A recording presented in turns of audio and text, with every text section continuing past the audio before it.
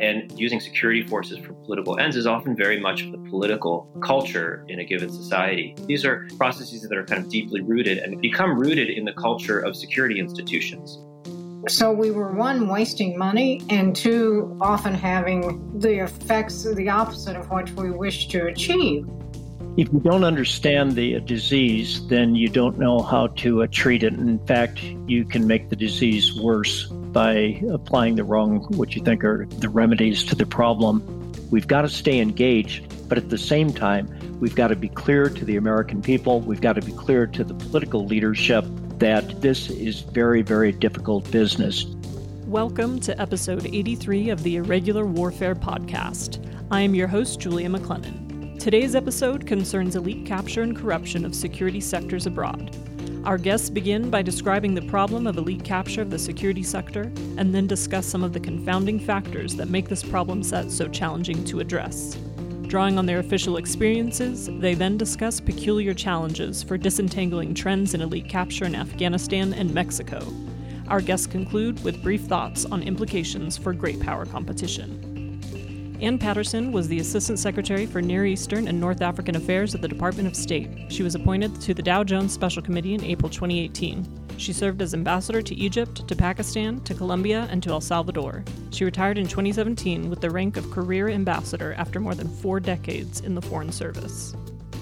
Carl Eikenberry is a former U.S. ambassador to Afghanistan and retired as a lieutenant general in the U.S. Army. He is a faculty member of Schwarzman College, Tsinghua University, Beijing. He previously taught at Stanford University. His 35 years of military service included command and senior staff positions in NATO, Afghanistan, and U.S. Indo-Pacific Command, and as the U.S. Defense Attaché in the American Embassy in China.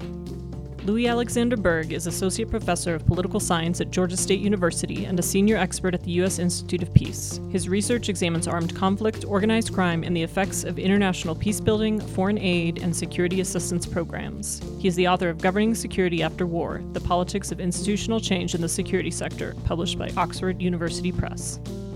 This is the Irregular Warfare Podcast, a joint production of the Princeton Empirical Studies of Conflict Project and the Modern War Institute at West Point, dedicated to bridging the gap between scholars and practitioners to support the community of irregular warfare professionals. Here is our conversation. Alex, Ann, Carl, thank you so much for joining me today. Thank you, Julia. It's a pleasure to be here. It's an important topic to discuss. Julia, good to be here. Thank you. Thanks very much. I'm really happy to be here. Alex, could you start by explaining what elite capture of the security sector is and why it matters in the context of irregular warfare? Sure. So elite capture refers to when elites, and elites are those individuals who are in positions of authority or considerable influence over state institutions. So when those elites who have influence over parts of the security sector, the armed forces, the police, other security forces, when they use that authority to shape the rules, systems, and core processes that govern the security forces for their own benefit rather than for society as a whole, that's what we refer to as elite capture. And this is actually quite common. It occurs around the world. And it's common when you understand that security forces in many societies are really central to the way that elites to politicians stay in power.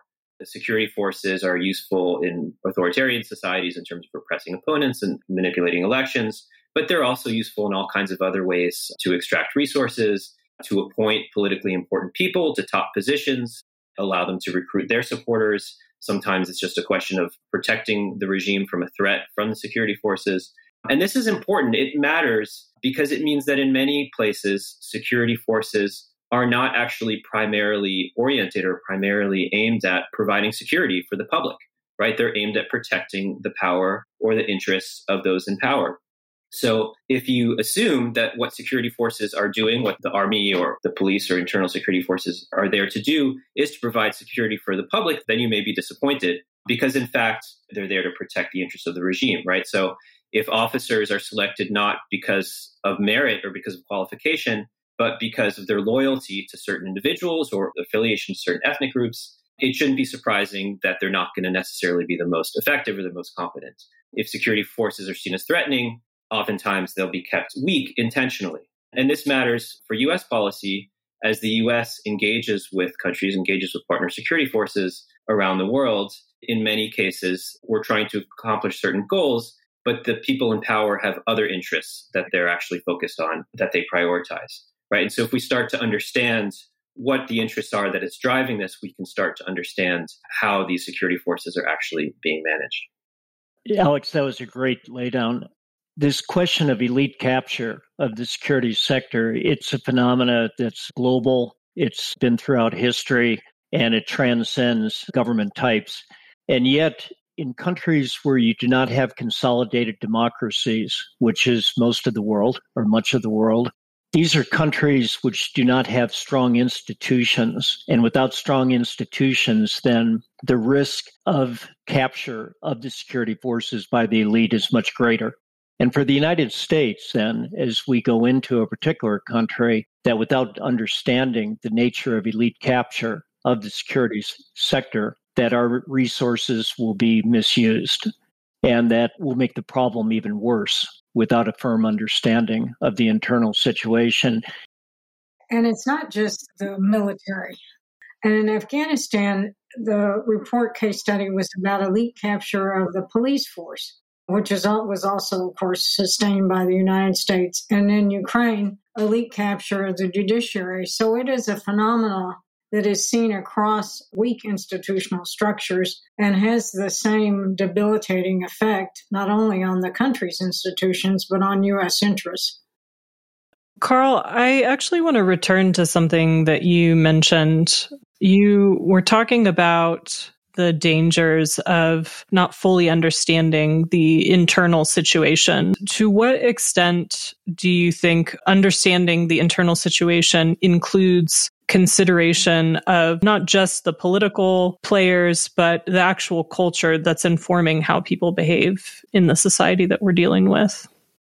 Yeah, Julia, this is really the central question. And if you don't understand the disease, then you don't know how to treat it. In fact, you can make the disease worse by applying the wrong, what you think are the remedies to the problem.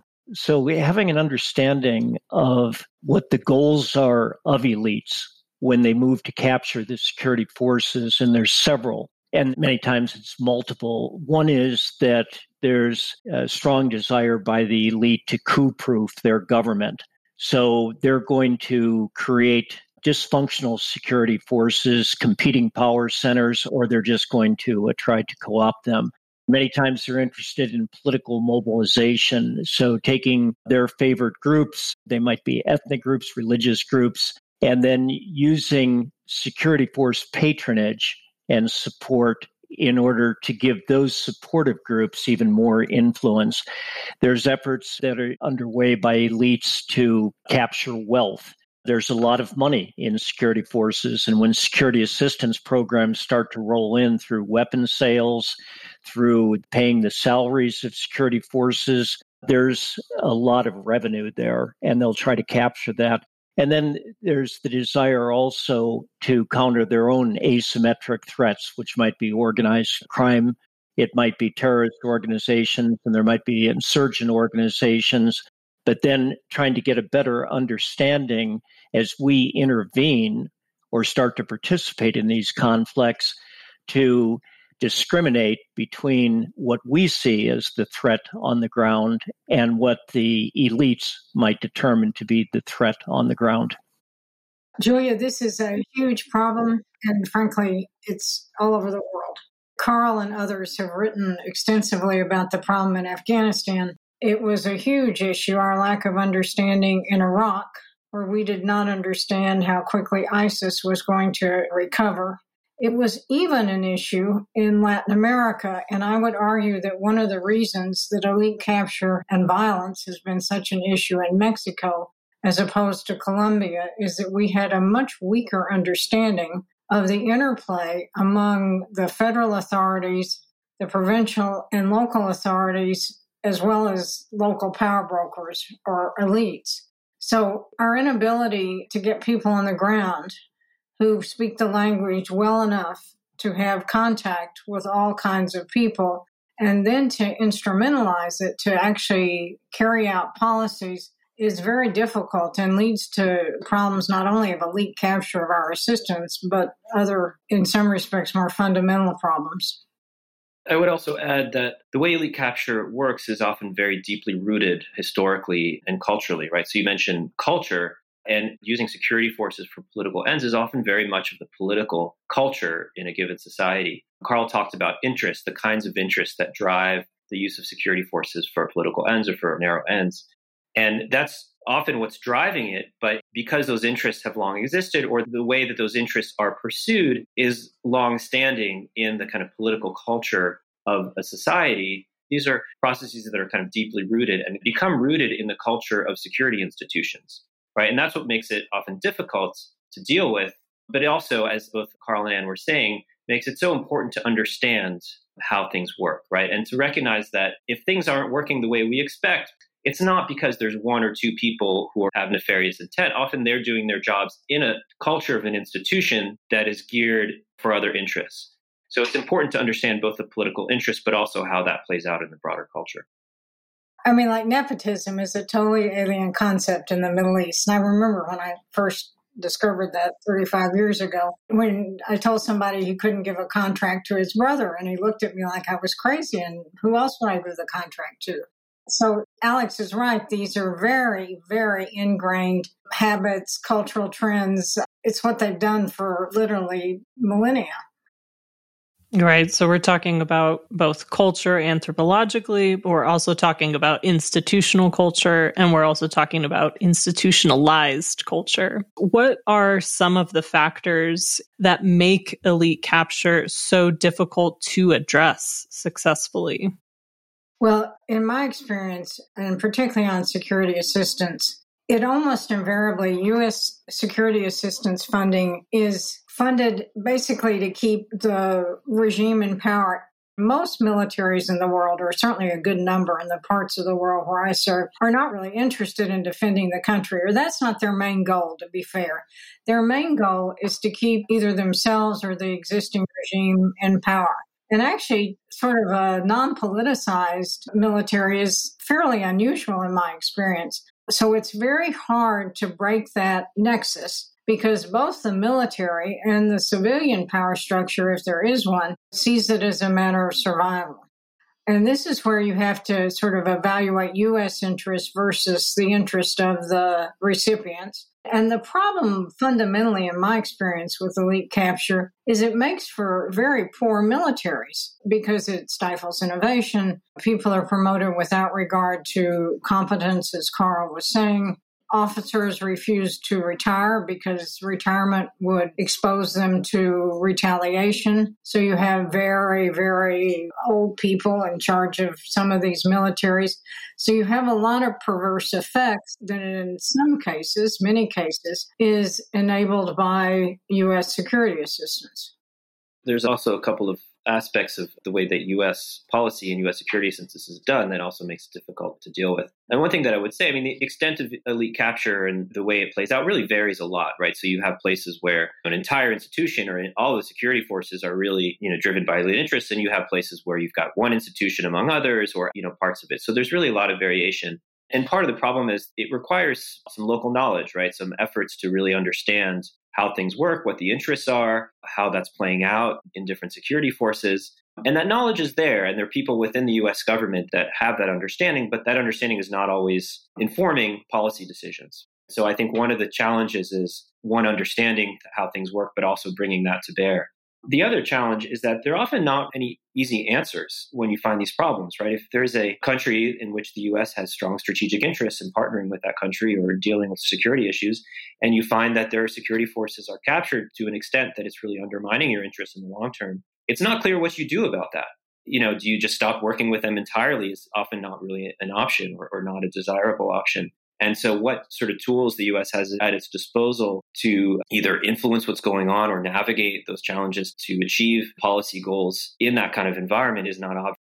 I think the challenge that we face, and I think our partners face when we're working in these environments where you have elite capture of the security sector, it's what Alex is talking about. It's the information asymmetry and our lack of understanding of the people that we're dealing with and their backgrounds and their own interests, our lack of focus on transparency and process.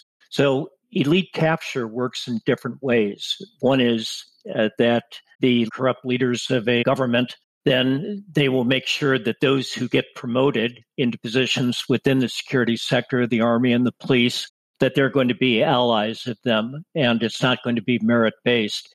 So for the United States, which traditionally will have people serving in a country for maybe at the most 1 year, sometimes as little as 6 months, our ability to get an understanding of who these people are.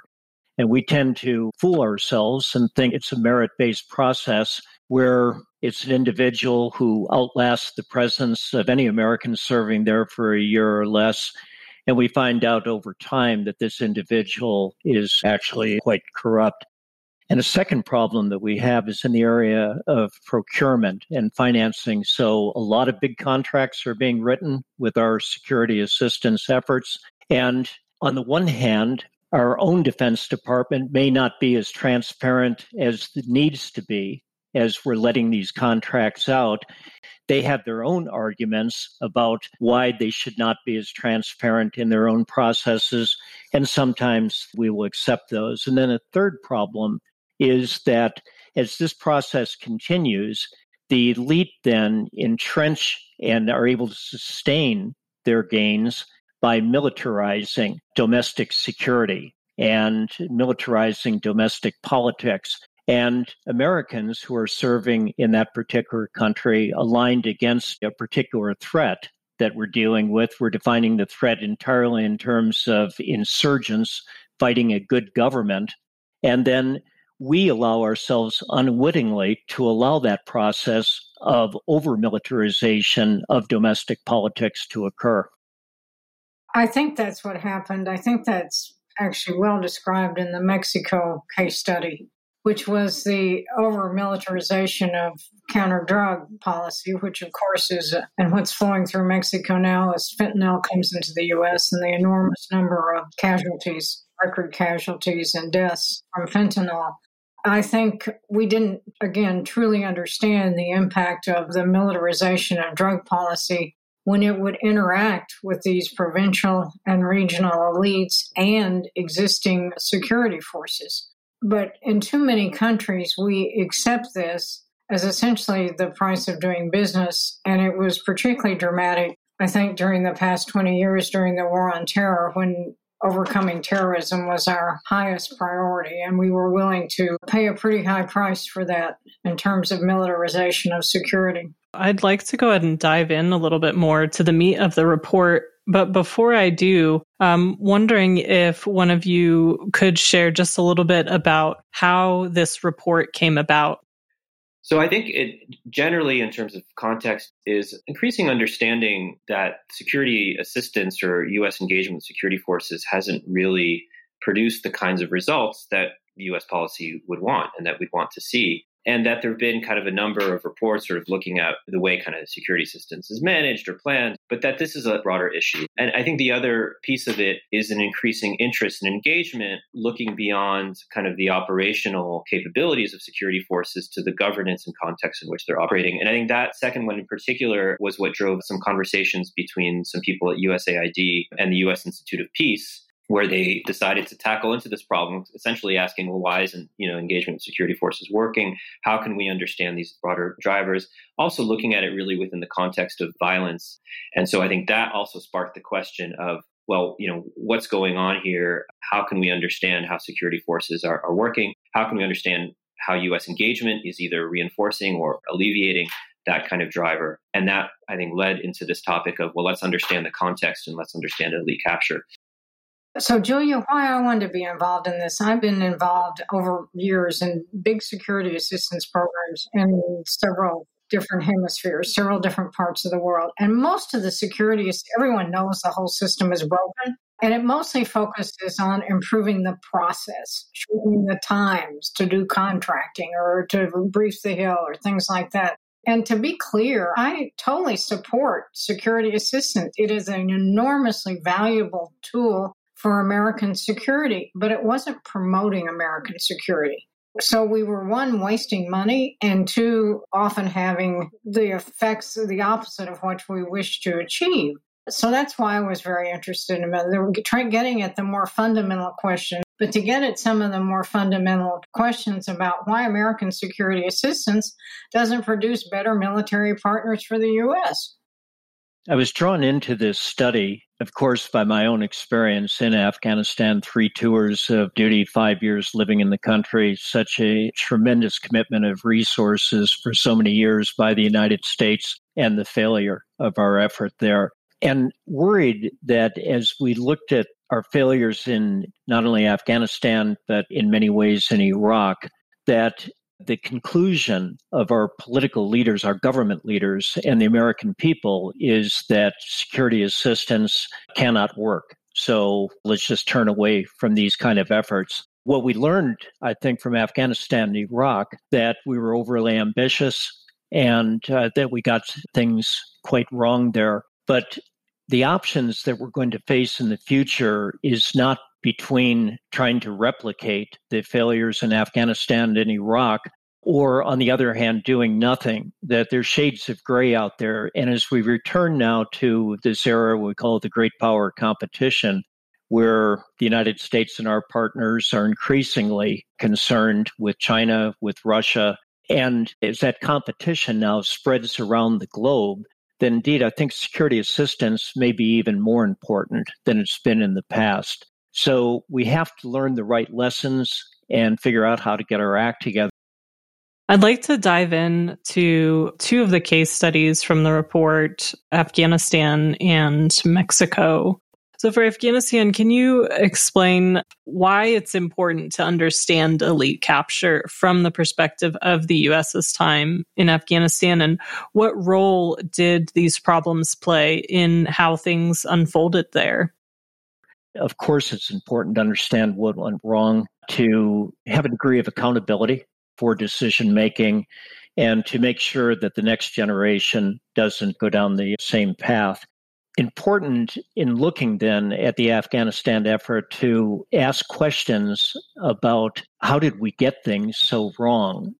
So you had the Central Intelligence Agency, which was leading the effort to dismember al-Qaeda and find bin Laden. That was their primary effort. That's what brought us to Afghanistan. But as the mission evolved over time, then we had the military in bigger numbers, and its primary role as defeating Taliban in the field and building an Afghan army and a police force that could eventually step in to the front line and allow us to leave. And then you had a third effort from the Department of State and USAID, other government agencies that worked together in the United States Embassy. And what were they there for? They weren't there to defeat al-Qaeda. They weren't there to build an Afghan national army to take the field and add stability to the country. They were there for the long term to build institutions, political institutions, to build economic institutions. And there was great tension between those missions. And then in that kind of environment, the corrupt elite, whether in Kabul or out in the provinces, were extremely adept at understanding then the different priorities that the U.S. had in its mission and worked through the seams. So as the United States ambassador would go in and talk to President Karzai about the need to strengthen the political institutions of the country and would leave that meeting to be followed by the U.S. military commander who would say, really, President Karzai, your priority is to support the Afghan National Army, to be followed by the CIA chief walking into President Karzai separately and saying, no, the real problem that we are facing here, we understand, President Karzai, your point that the real problem is terrorism and that this problem is coming from Pakistan. And so the elites of Afghanistan would see where those different interests were, and they'd be able to play very effectively our own bureaucracies off against one another. And it's important to remember that not everything that was done there was done poorly. There were actually some things that were done quite well, and we need to capture those as well. One of the things that this report tried to do was talk about not only kind of how these things work generally, but how they play out in practice really concretely and specifically in specific security forces and in the kinds of core processes and procedures that make security forces work. And so each of the case studies actually focus not on an entire country, but on one specific security force. So in Afghanistan, we focused on a body called the Afghan Local Police, which was a really kind of interesting experiment in which this was around 2008, 2009 or so. Carl was there, so he can jump in if I make any mistakes on this. But there was a decision to partner with local militias, basically local security actors, with a counterinsurgency goal, right? So this was at a time where it seemed like the counterinsurgency effort was not going as well as it could. And so they decided to partner and build these security units working with local militias and kind of integrating them, in a sense, into the Afghan security apparatus. But it had this compelling logic in that these would be kind of locally known forces. They would be more legitimate. They would have kind of their ears to the ground and be more effective in counterinsurgency. And so, in a sense, this is kind of an experiment as elite capture. Well, can you work with a local institution that's not, a little bit more tractable and build something effective? And what happened was that in some cases, it actually worked quite well as intended. But at the same time as they were doing this, there was a lot of pressure to ramp up the program very quickly. And as they did so, we're not able to place all of the kinds of checks and knowledge in order to prevent bad things from happening. And so in many cases, not all, but in many cases, some of these local militias really served local political interests much more than counterinsurgency efforts, and to the detriment of security and safety of the public, right? So you had militias kind of involved in local ethnic conflicts between warlords. You had militias perpetrating human rights abuses, and you had cases where they were actually partnering with the insurgency, with the Taliban, instead of countering them. And again, these were local forces. So there were dozens of them all over the country. And the experience, and the report actually documents this in quite some detail, how the experience varied substantially. But what it showed is really the challenge of operating at that level, even with the large footprint that the U.S. government had in Afghanistan, to be able to manage and prevent elite capture, in part just because the forces that are of local interest are overwhelming, in part because the U.S. had competing objectives. And the result was a mix. And so the report really documents that. Julia, I spent all last year teaching a course in Afghanistan, American experience in Afghanistan. And here's my summation of what happened there. No one in Washington ever tried to resolve these conflicting objectives. So there was massive confusion and conflict for most of the 20 years. The second thing that happened was there weren't enough people on the ground to understand the complexities which both Carl and Alex have described. And not only people on the ground for long enough, but people who spoke the language. So people were always dependent on Afghan interpreters. And then 3, there was just an astonishing amount of money that flowed into the country. Astonishing in terms of the economy, in terms of the government budget. And that was, as we saw when we pulled out 75% of the government revenue, the opportunities for corruption and self-dealing were simply enormous. As I look back on it, probably the biggest lesson learned is one of the need for humility. When you think of Afghanistan, at that time, country of 35 million people, very diverse ethnic groups with their own traditions, geographically dispersed, 30,000 local communities around that country.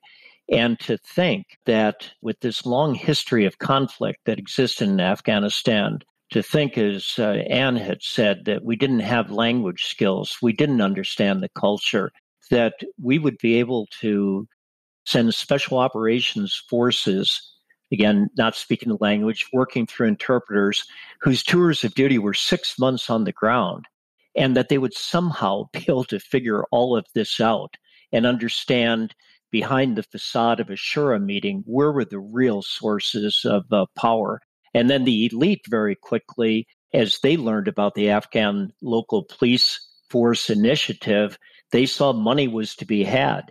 And so everywhere around the country, there were local elites that were working, shuras, we thought, representing community interests democratically, we thought, that would then convince us that this community, too, needed an Afghan local police force. We had a sense of urgency, so we would move forward and establish a police force. with going through the motions of a vetting process, but really not understanding, and vetting processes sometimes being done in 1 or 2 weeks. So the fact then that we had this dismal results, and Alex was fair, there were some good results, but in the main they were dismal results that ended up exacerbating the problem. We shouldn't be surprised by that.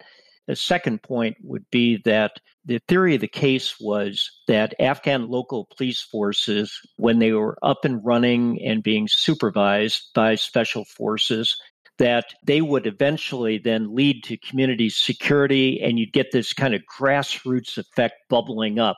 So we were working hard to build security institutions in the capital, but we weren't penetrating down to the local level. And so this was a concept which would get things going to the local level, and then somehow we'd meet in the middle.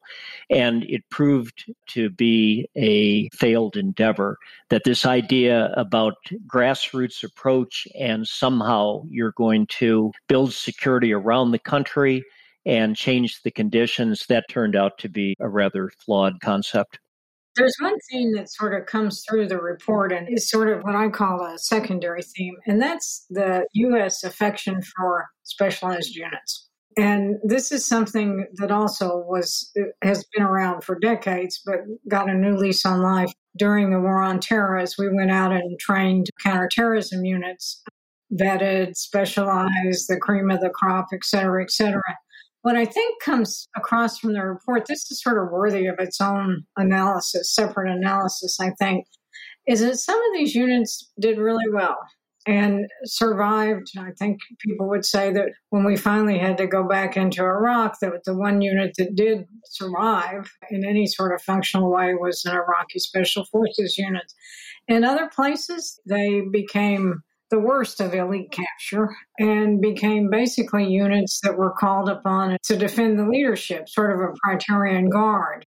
So that's, again, sort of a mixed picture, but across several regions of the world and many countries, that's a real issue we need to look at, because there's great affection for specialized units, because mostly special forces, but other units of our military train closely with them, get to know them, develop expertise, et cetera. But that's worth a harder look. Adding to what you're saying, and I'd be interested in your views on this and Alex's as well, that I think one of the many problems that we face with our security assistance program is that externally, as we look at a particular country, we see from a distance a particular threat. And we then develop the programmatics, in this case, an Afghan local police program that we're talking about. We develop a program to address that particular threat defined by us. So the threat that we saw in Afghanistan at a distance was initially al-Qaeda, and then the return of the Taliban threatening the regime of Afghanistan, which if it collapsed would then, so the theory of the case, would become then a new haven for terrorism as it existed before 2001 and 9/11. But the fact is that in many of these instances where we intervene, the security environment and the threats that the people face are much more complex and much more diverse than we define them at a distance. So the Afghan local police program, then, that was designed to deal with Taliban. But if you're living in one of these communities, Taliban might not be a threat at all. In fact, it may be a provider of security.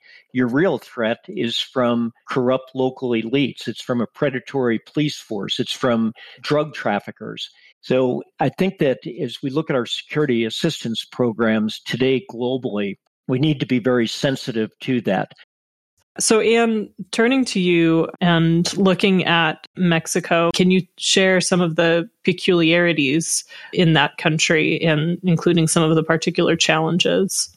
So, Mexico, of course, is a critically important country to the U.S., which gets almost no attention from the broader foreign policy establishment. Immigration, narcotics, enormous trade flows. But what the two case studies show, I think, is that the militarization did not basically control narcotics trafficking, and it very much enhanced the role of sort of local power brokers who could then manipulate prosecutors, police, and other players in the system, and often collude with other criminal gangs. That was fundamentally what happened.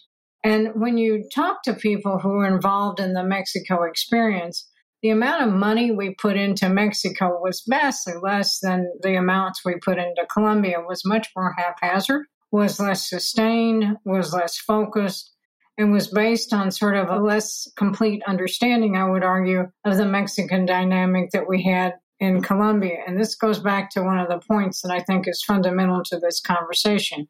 We had over many years rocky relations with Mexico. It really wasn't until the last 25 years that they had improved and we had better cooperation. In Colombia, the U.S. had worked with the Colombian military since the Korean War and literally been co-located in the Colombian Ministry of Defense since 1952 and understood the situation vastly better. Not that certainly until Plan Colombia there were lots of successes, but had a much better understanding of the Colombian dynamic than the Mexican one. So I think that's key. I think, again, the sort of sustained attention so you can self-correct, we did not have in Mexico. But I think the real point is over-militarization of the drug war and less emphasis on local institutions. Perhaps to speak a little bit to how that played out in the case study, and I think that in summary kind of hits the nail on the head in terms of the overall dynamics. One of the case studies documents how a specific governor of a state, and Anne mentioned earlier, Mexico's high level of decentralization, right? So you have federal forces, you have state forces, you have municipal police forces. And in one particular case, you had a governor who later was actually indicted in U.S. courts, but there was evidence of colluding with organized criminal groups and actually building kind of a special police unit in order to bring about security. And there was sort of an effective public safety logic in which he developed this public safety force, used some of the resources from the Mexican government. I don't think the U.S. was directly involved in this, but the Mexican government to build up the security force. And it later came out that he was using that security force on behalf of one organized criminal group against others and then profiting from that, right? So the state government directly colluding with organized criminal groups. And actually, and interestingly enough, reduced homicides for a period, in part because there was only one criminal group that was dominant at that point, until that situation changed and then homicides spiked once again. And what's interesting about it is often you see these kind of short-term successes where you see, hey, look, it's working. These special police units seem to be working, but in the broader scheme, it's actually a short-term gain. And it may actually be having adverse consequences in this case in terms of actually empowering a criminal organization. One thing that was interesting about the Mexico report, which goes back to the point we were making before, is that Americans tended to distinguish, particularly American law enforcement agencies, between narco-corrupt and regular corrupt, and sort of give the regular corruption a pass. In other words, extortion, kidnapping, all the other things that affected security of the population, because our goal was counter-narcotics. I think even in Colombia, which had a lot more positive elements, you would see that as well. But it sounded and seemed to me pretty dramatic in the Mexico case. And so elites get this, and they play to our interests. And as long as we're going to ignore kidnapping and extortion, that's cool. The report makes clear the need for the U.S. government and our allies and partners to take a much more holistic approach towards this question of, I think at Juliana, previous podcast session, I heard my friend, Lieutenant General retired Mark Hertling, talking about Clausewitz and dusting off Clausewitz, who, as he talks about military effectiveness, reminds the reader that that's one component of military effectiveness is the military itself. But another component is the effectiveness of the government, where the military is grounded within. And the third component is the support of the people. And for us, with the security assistance approach, where we go into a very narrow programmatic approach, as Anne defined, as Alex defined, I think that's where we can often fall short. Carl, you mentioned just briefly about great power competition. I wonder if any of the three of you have any further thoughts on how great power competition is affected by or is affecting elite capture of security sectors. And are there areas of this fight, whether geographically or functionally, that we're missing out on right now? Well, let me say that I think the recent events in Ukraine have shown that a lot of these large security assistance programs don't exactly buy support for U.S. interests, quite apart from what they do to local militaries. So I think because of great power competition, this entire process needs a hard look, because the militaries aren't necessarily, one, cooperating with us, and secondly, aren't necessarily able to cooperate with us because they're not really very effective militaries.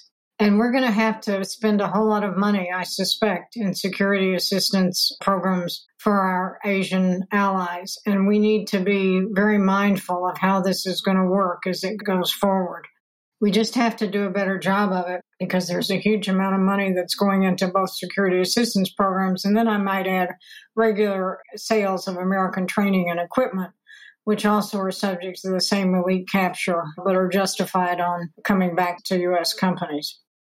Julia, I think for the United States to compete going forward, where we are concerned with challenges being posed by China and by Russia, that first we're going to have to discriminate in the world about what countries matter the most. We don't have the resources to try to spread security assistance and build democratic institutions and responsible, accountable militaries everywhere. So what matters the most in the competition? We've got to think about countries that matter in terms of critical resources that are produced in that country: lithium, cobalt, rare minerals.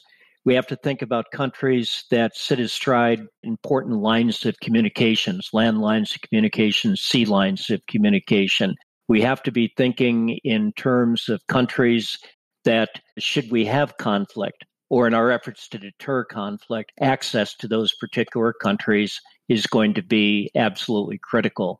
Or we have to think about countries that, if they collapse, then will other powers move in to fill vacuums, or can the countries implode and then become sources, once again, of international terrorism? But all of that said, that you can't forget about the importance of values where we have our security assistance programs that are in operation. And if you need reminders of that, again, go back to the Cold War examples. And you had the fall of the Shah of Iran. You had the collapse of the Marcos government. So how do we balance between values and the hard national security interests? I think that's our challenge in this era of great power competition. Another important aspect of this question, thinking about strategic competition, is how the U.S. maintains relationships with core allies and also with other countries around the world. When I think about relationships, not just individual relationships, I think there's a lot of talk in the security assistance kind of enterprise itself of building these kinds of individual relationships, but how those relationships extend to the country and the society with the U.S. What happens with elite capture is that there's often a lot of tension in the relationship because of elites are using security forces in such a way that is actually harmful to parts of their societies or harmful to U.S. interests, and that introduces or amplifies tension. There's also it's not clear. I mean, there's not a lot of evidence in terms of how these kinds of engagements in security assistance in particular is affecting long-term relationships, right? Do we know that by providing security assistance to certain countries in Africa, for example, is that improving our relationships with those countries relative to strategic competitors like Russia and China? Do we know what effect that's having? So I think it's important to think about that and important to look at the kind of relationship in a more holistic way. What piece of advice would you give to irregular warfare practitioners and thinkers who are currently facing these issues of elite capture of the security sector abroad?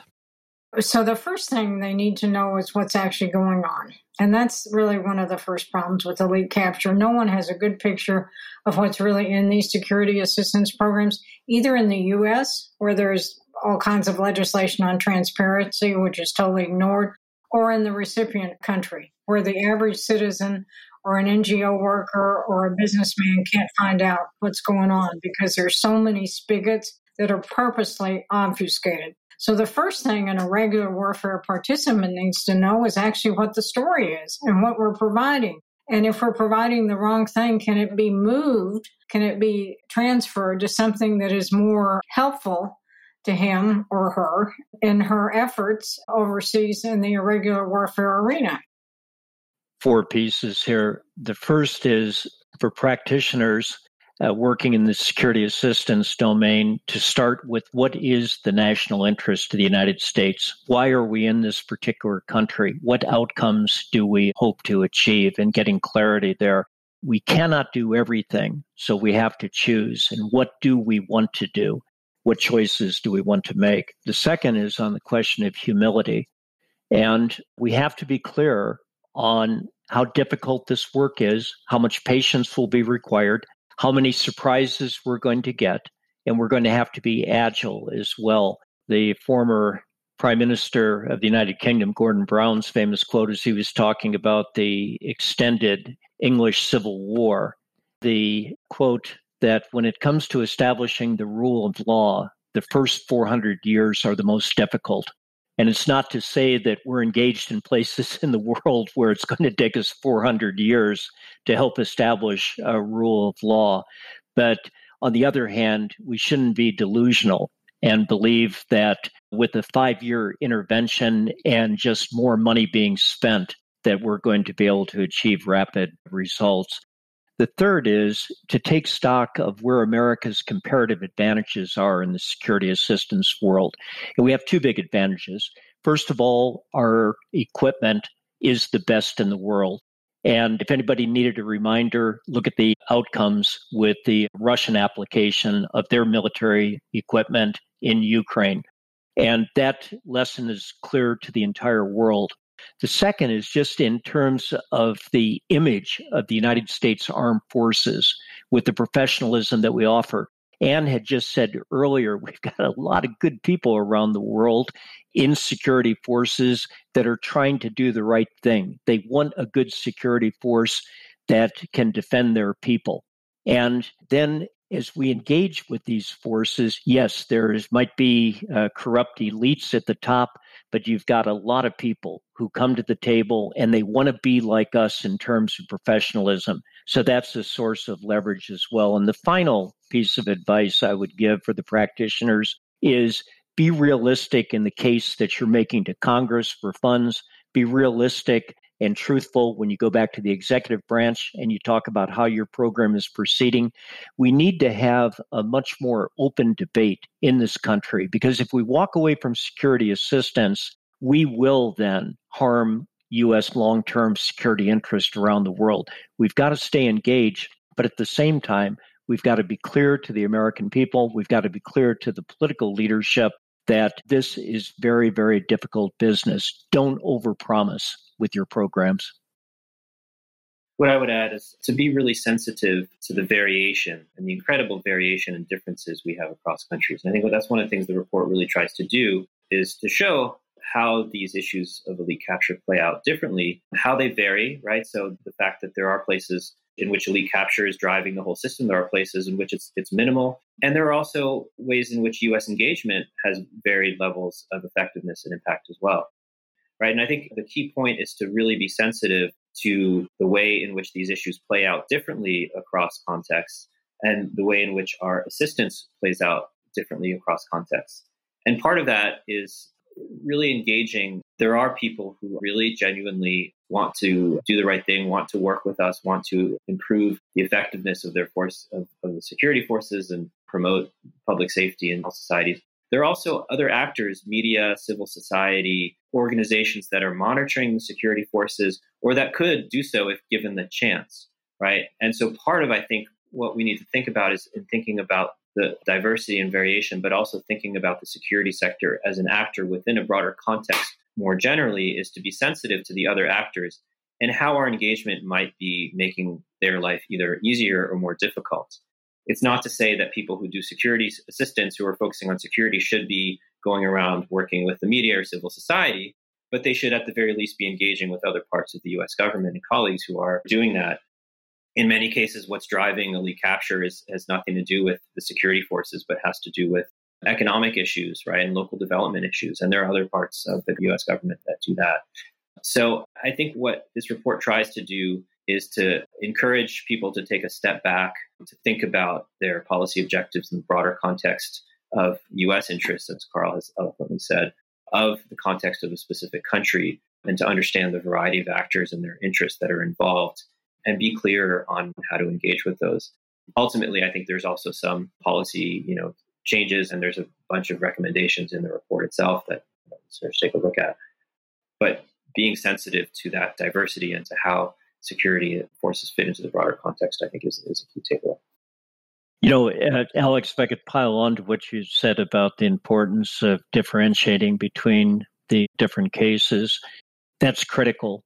That Washington, D.C. will, with great intentions, create programs to improve security assistance globally, but they won't differentiate between countries. So it's one size fits all. But as you had well articulated, when you get inside of these countries, you find that every case is unique and they are quite different. They're different in terms of historical factors, culture, what's the real cause of instability and insecurity, how are the elites functioning within that particular country. And so what we need is delegations of authorities then to deal with these problems. And we need the ability for our country teams, our embassies that are in these unique environments to be given the right intelligence, to be given the right prioritization, but importantly, the right authorities locally then to take these programs that are coming from Washington, D.C. and to adapt them to fit the circumstances of the particular country that they're working within, which was another recommendation in the report. Thank you so much. This was a fantastic conversation. And in particular, I thank you for the concise advice that you each just gave. It was great having you each on today on the Irregular Warfare Podcast. And great to be with you again. Alex, good to see you. I hope next time it's face-to-face. And Julia, thanks for hosting this session. You did a wonderful job. Yeah, thanks very much, Julia, and great to see you, Alex and Carl, again, and to have worked with you on this report. Thank you, Julia, for the really excellent conversation. And it's always a pleasure and privilege to be able to listen to Carl and Anne with their vast experience. Thank you both, and thanks, Julia, for hosting us.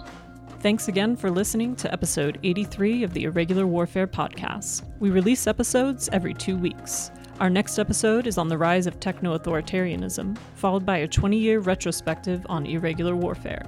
Be sure to subscribe to the Irregular Warfare Podcast so you don't miss an episode. You can also connect with us on Facebook, Twitter, or LinkedIn.